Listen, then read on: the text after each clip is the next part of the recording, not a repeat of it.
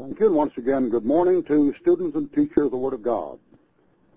We hope that you'll join us today, now for just a very few minutes, on the Theological Seminar broadcast, and continue a while with us in our studies on the existence of God, the first subject in any theological course, which deals with the Trinity, the Godhead, properly. The word theology covers a number of disciplines, and of course we have dogmatic theology, practical theology, and systematic theology, and biblical theology. But in this series of broadcasts, we will be taking up the main doctrines of the Word of God and giving you the Scripture references for these doctrines, showing what the Scriptures say about themselves. Our last broadcast was the first in a series of broadcasts on the doctrine of God. On that broadcast, we discussed the teleological argument for the existence of God, the cosmological argument, the argument from nature, the argument from the Scripture, and the argument from nature. Conscience, nature, the Scripture, all bear witness to the existence of God. And as we said in our previous broadcast, it requires a great deal of intellectual dishonesty and a great deal of blind faith to accept the atheistic position. And we discussed this in detail in our previous broadcast. Now, since our main body of theology will deal with God, we are dealing with God the Father, or the person of God, in our first few lessons. And these lessons will come to about 52 lessons, 52 broadcasts, of which 12 will deal with the existence of God the Father, 34 with God the Son, and 16 doctrinal teachings about God the Holy Spirit, the Trinity. And as we remarked in our previous broadcast, since the invisible things of God are clearly seen, being understood by the things that are made, even His eternal power and Godhead, we are not surprised to find that the Trinity is manifest in nature as well as mentioned in the Word of God. The Trinity, for example, is perfectly displayed for us every day by the sun, 24 hours a day. The sun has three types of rays, alpha, beta, and gamma rays, which are light rays, heat rays, and actinic rays. One of these rays can be seen but not felt. The light ray, a type of God the Son, was manifested where they could see Him. Another ray is the heat ray, which can be felt but not seen, a type of God the Holy Spirit. And the third, of course, the actinic ray, can neither be felt nor seen, a type of the soul of God, God the Father. The Trinity, then, is not per se a Catholic doctrine or a Protestant doctrine. The Trinity, per se, is not a Baptist teaching or to be limited to somebody's private theological interpretation. The Trinity is a great fact of nature, manifest everywhere in and out of the Bible in all ways. Man is a Trinity himself, body, soul, and spirit. We have the Bible speaking of heaven, earth, and hell. We have the Bible giving us three heavens. We have three main branches of men coming from Shem, Ham, and Japheth. This Trinitarian breakdown can be found out throughout time, which is divided into past, present, and future, and space, which is height and width and breadth, or length, width, and breadth, and is manifest everywhere. On today's broadcast, we consider a few more arguments for the existence of God. The first of these is called the moral argument, sometimes referred to as the anthropological argument, the argument from mankind. Now, man has an intellectual and moral nature that animals don't have, showing that the Creator must not be merely an inanimate force, but a living, intelligent, moral being. The modern teaching being taught to all the college graduates and all the state universities is that if there really is a God, He's an impersonal force. The God of modern science is sort of a neuter energy force field, with no morals. Very convenient. What? And this brand new scientific God, of course, has been molded and made in the image of fallen man. As somebody has said, God created man in His own image, and man returned the compliment, which is a rather sarcastic way of saying that ever since Adam fell, men have been inventing gods and making up gods and going to the dime store and going down the counter bargain shopping for gods of their choice. The choice of the modern educated fool with a Ph.D. or a medical degree is an inanimate, neuter force that doesn't have any moral standards. Guess why? However, in the Bible, we read in Genesis 1:26, let us make man in our image after our likeness. And again in Genesis 1:27, God created man in the image and likeness of God. That is, He patterned man after God. God says in Psalm 94, He that planted the ear, shall he not hear? He that formed the eye, shall he not see? God has given to man ears, eyes, knowledge, intelligence, and willpower, for these are the things that he himself, God, possesses. Man, then, is a miniature, fallen counterpart of God, who was once made in the image of God in righteousness and holiness, and who fell, and still retains in his fallen state the vestigial remnant of the Godhead. Man was made in God's image, not the image of an orangutan or a possum, or anybody else in Darwin's family tree that swung by the tails. And we'll talk about this more when we get into our lessons on anthropology, one of the branches of theology which deals with the creation of man. Now, conscience teaches man right and wrong, good and bad. For his Creator is a moral being who is holy and loves righteousness and abhors evil. And that is why the God of truth, the God of creation, the God of this universe, has been run off the boards by modern man. Modern man does not abhor evil and does not love righteousness. Modern man, per se, especially the educated, religious, scientific type of man, is a man who believes that righteousness and evil are relative terms which you can switch back and forth. As a matter of fact, they're often switched back and forth so much in matters like those discussed by Hugh Hefner and Playboy and We and Playgirl and Genesis and the rest of the girly magazines, that what they're doing is calling evil good and calling good evil.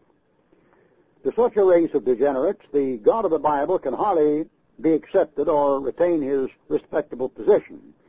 After all, where a man hates righteousness and loves sin, he can't have any fellowship with the God of truth and righteousness. The moral argument is simple. Anthropology and the study of anthropology shows that throughout the races, and any ethnology, any type of race, any type of ethnic culture, there are standards of right and wrong.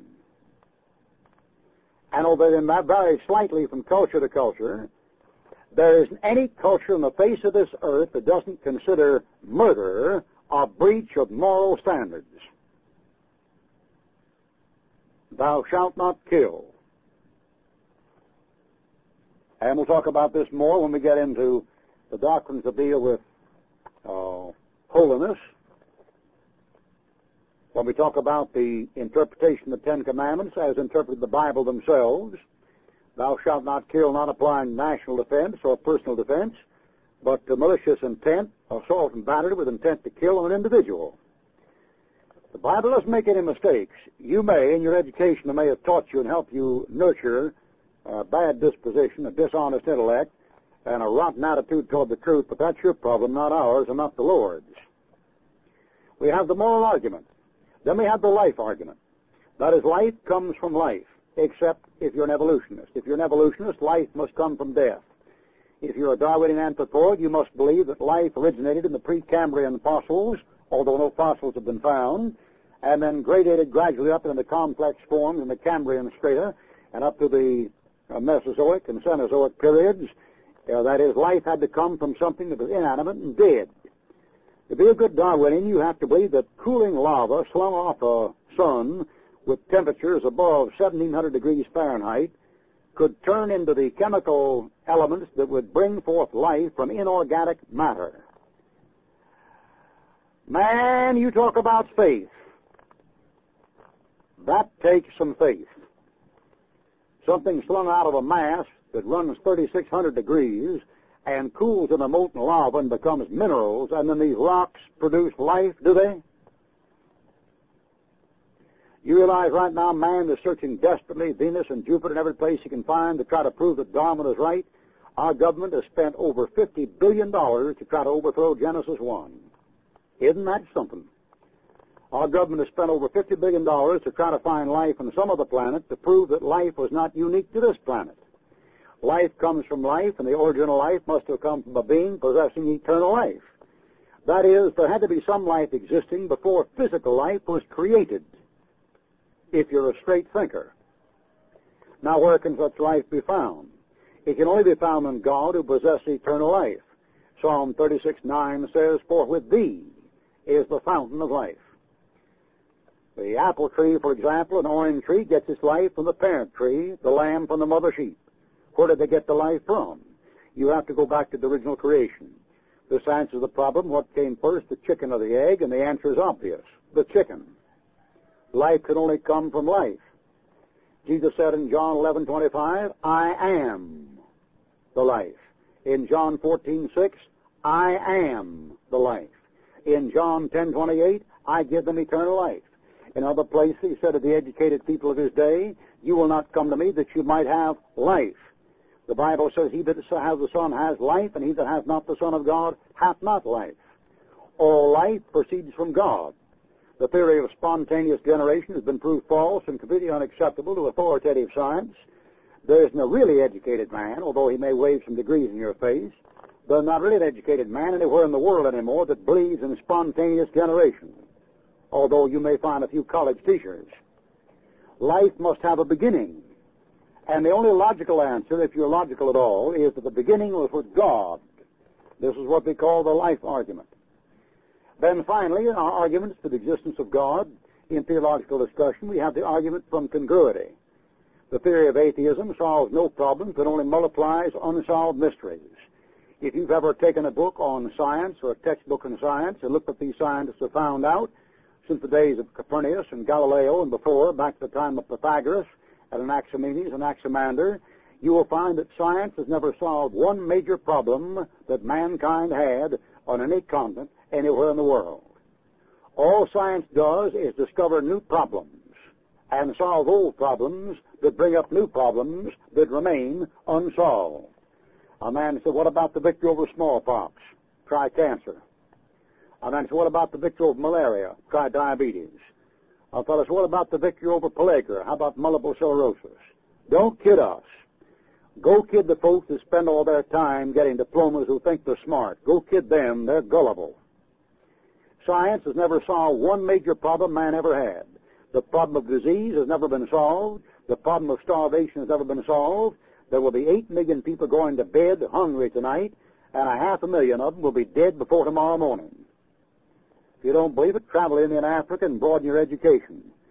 The most narrow-minded, bigoted, intolerant people in the world, these people profess to be broad-minded. There isn't any evidence that scientists have solved one major problem of mankind since they began or ever will. The problem of death has never been solved. The problem of poverty has never been solved. Christ said you will always have the poor with you. You say we're working on it. Don't talk like a fool. Of course you're working on it. You have to work and make a living. There are all kinds of ways to make a living. You make a living working on those problems. Other folks make a living shelling peanuts and picking feathers off chickens. So what? The theory of atheism solves no problems, but only multiplies unsolved mysteries. The acceptance of the existence of God as creator of the world is like a magic key that fits all the facts of Scripture, all the facts of science, all the facts of revelation, all the facts of knowledge, and all the facts of conscience and nature.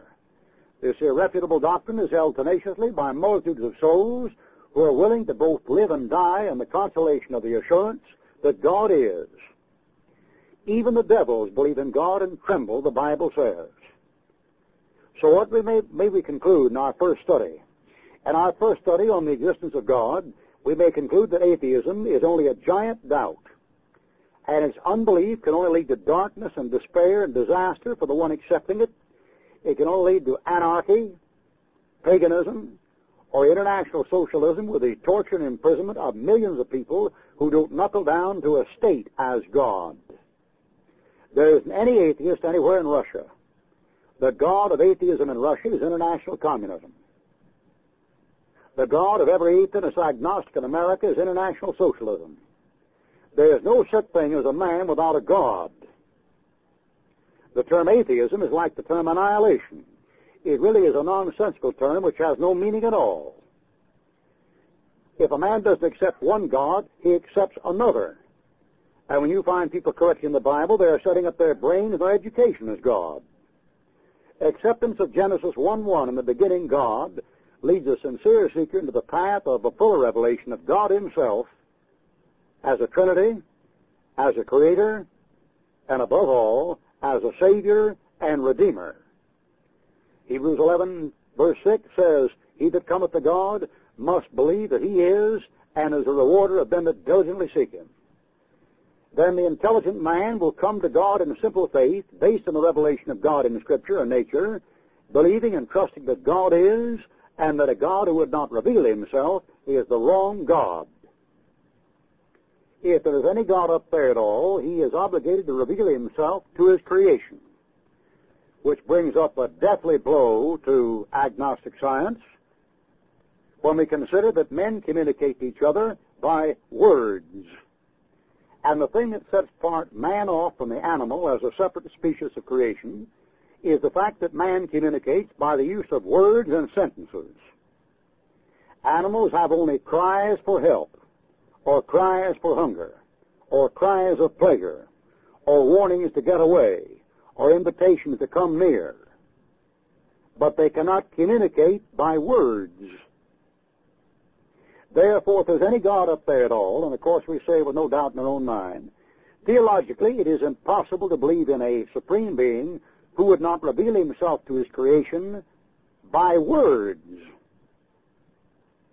And this is so fundamental and foundational in theological truth that when Jesus Christ shows up in John 1, we read, in the beginning was the Word, and the Word was with God, and the Word was God. And John says in 1 John chapter 1, that which we have seen and heard and touched with our hands of the Word of life. We Christians sing them over again to me, wonderful words of life. If there's a creator at all, he is obligated to reveal himself to his creation. Any God that would create what you find down here and let this world take its course of 6,000 years of torture, abortion, bloodshed, murder, extortion, perversion, death, disease, poverty, heartache, starvation, bereavement, war, imprisonment. Any God that would allow a thing like that to happen and withdraw himself and withhold himself with not taking part in it, you ought to trade in for a Model T Ford and make you some money. Now, it's very important for the theological student to grasp this, because theism and deism both teach in a God, but a God who is not actively interested in participating in his creation. If sin is a problem down here, the God of creation would have to deal with it, or he'd be the wrong God. If death is a problem down here, a God who wouldn't actively participate in the death of his creation is not a compassionate God. Therefore, any God, whether a man believes in God or not, who is not interested in the sin, sorrow, and death of the beings he created, is, I say it reverently, a phony. The God of the Bible, on the other hand, meets all the requirements. He comes down, God manifest in the flesh, 1 Timothy 3:16, becomes a man, Christ called himself the Son of Man, and a man of sorrows and acquainted with grief, a man who was wounded for our transgressions, bruised for our iniquities, the chastisement of our peace was upon him, and with his stripes we're healed. I say this only to point out to the student or teacher of the Word of God that the God of the Bible is the only God that can meet the requirements of human nature. Any other God is a bitter disappointment and a charlatan. Any other God is a con man. The God of Revelation is the only God that can satisfy the longing of the human heart, for the God and Father of our Lord Jesus Christ is the only God in any religion that is actively interested in coming down and sharing the suffering and sorrow of his creature and dying in the place of his creature and offering to his creature eternal life as a free gift. This puts all other gods in the bargain counter with used Edsols and worn-out yo-yos. They are hoaxes, and they are tragic substitutes for the real thing, because they cannot satisfy the yearning of the human heart. The people I'm talking to are sinners. Sin could walk up to anybody I'm talking to over this radio this morning and put his finger right in your face and say, "Thou art the man." And you know it. They need victory over sin. The people I'm talking to this morning are tempted to do wrong, whether you admit it or not. And 10-year moral standards will not relieve you of the obligation. The people I'm talking to this morning are sick. You're dying. There's not a man I'm talking to right now that isn't on your way to a hole in the ground. I don't care, son, if you have education or don't. they'll box you in and put you to bed with a shovel. Now, what God can deliver you from that? And how will you know anything about it unless you participated in it? And if this God you worship is nothing but a neuter force or an energy force field in the universe that controls the movement of atoms and protons and electrons, what would he really know about anything? But a 2-year-old wouldn't know. All right, this brings us to the logical study of the person of God. The study of God has been the ambition of philosophers and scientists for millenniums. Some people sit down and meditate and try to think into the realm of the eternal being. But the only true knowledge about God can be gained from God's revelation of himself. God is not subject to the microscopic scrutiny of man. God is the subject of revelation. John 1:18 says, "No man has seen God at any time. The only begotten Son, which is in the bosom of the Father, he hath declared him." 1 John chapter 4, verse 12 says, "No man has seen God at any time." The Lord said to Moses in Exodus 33:20, "Thou canst not see my face, for there shall no man see me and live." Now Moses talked to God and saw a revelation of him, but he did not see the Lord's face directly. Jesus, who is revealed in the Bible as God the Son, comes down from heaven to reveal God the Father to sinners. So when he spoke to Philip in John chapter 14, verse 7 to 11, Jesus says that he is the revelation of God. He said, "He that has seen me hath seen the Father." Pagan wisdom says, "Man, know thyself." Mohammedanism says, "Man, submit thyself." Modern education says, "Man, realize thyself." Romanism says, "Man, rule thyself." Buddhism says, "Man, submerge thyself." But Jesus said, "Deny thyself, and come unto me, all ye that labor and are heavy laden, and I will give you rest. Take my yoke and learn of me, for my yoke is easy and my burden is light." In John 17, verse 3, we read how God and Christ his Son have eternal life to give. And we read, quote, "And this is life eternal, that they might know thee, the only true God, and Jesus Christ, whom thou hast sent." You say, what about all these other religions that profess the same thing? Easy. Try them out, you'll find them to be hoaxes. Try them out, you'll find they don't give you victory over sin.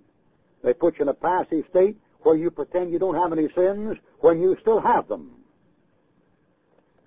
At the great Congress on Religion at the World's Fair back in 1932, when the votaries of scores of religions got together to talk about their ecumenical magpie nest to try to bring all men together under the fatherhood of God and the brotherhood of man, after nearly a week of discussion, Joseph Cook stood up in that group of dignitaries, which included Roman Catholic cardinals and bishops and Greek Orthodox elders and patriarchs and Protestant deacons and preachers and Mohammedan teachers and readers of the Koran and Buddhist and Hindu gurus and chelders.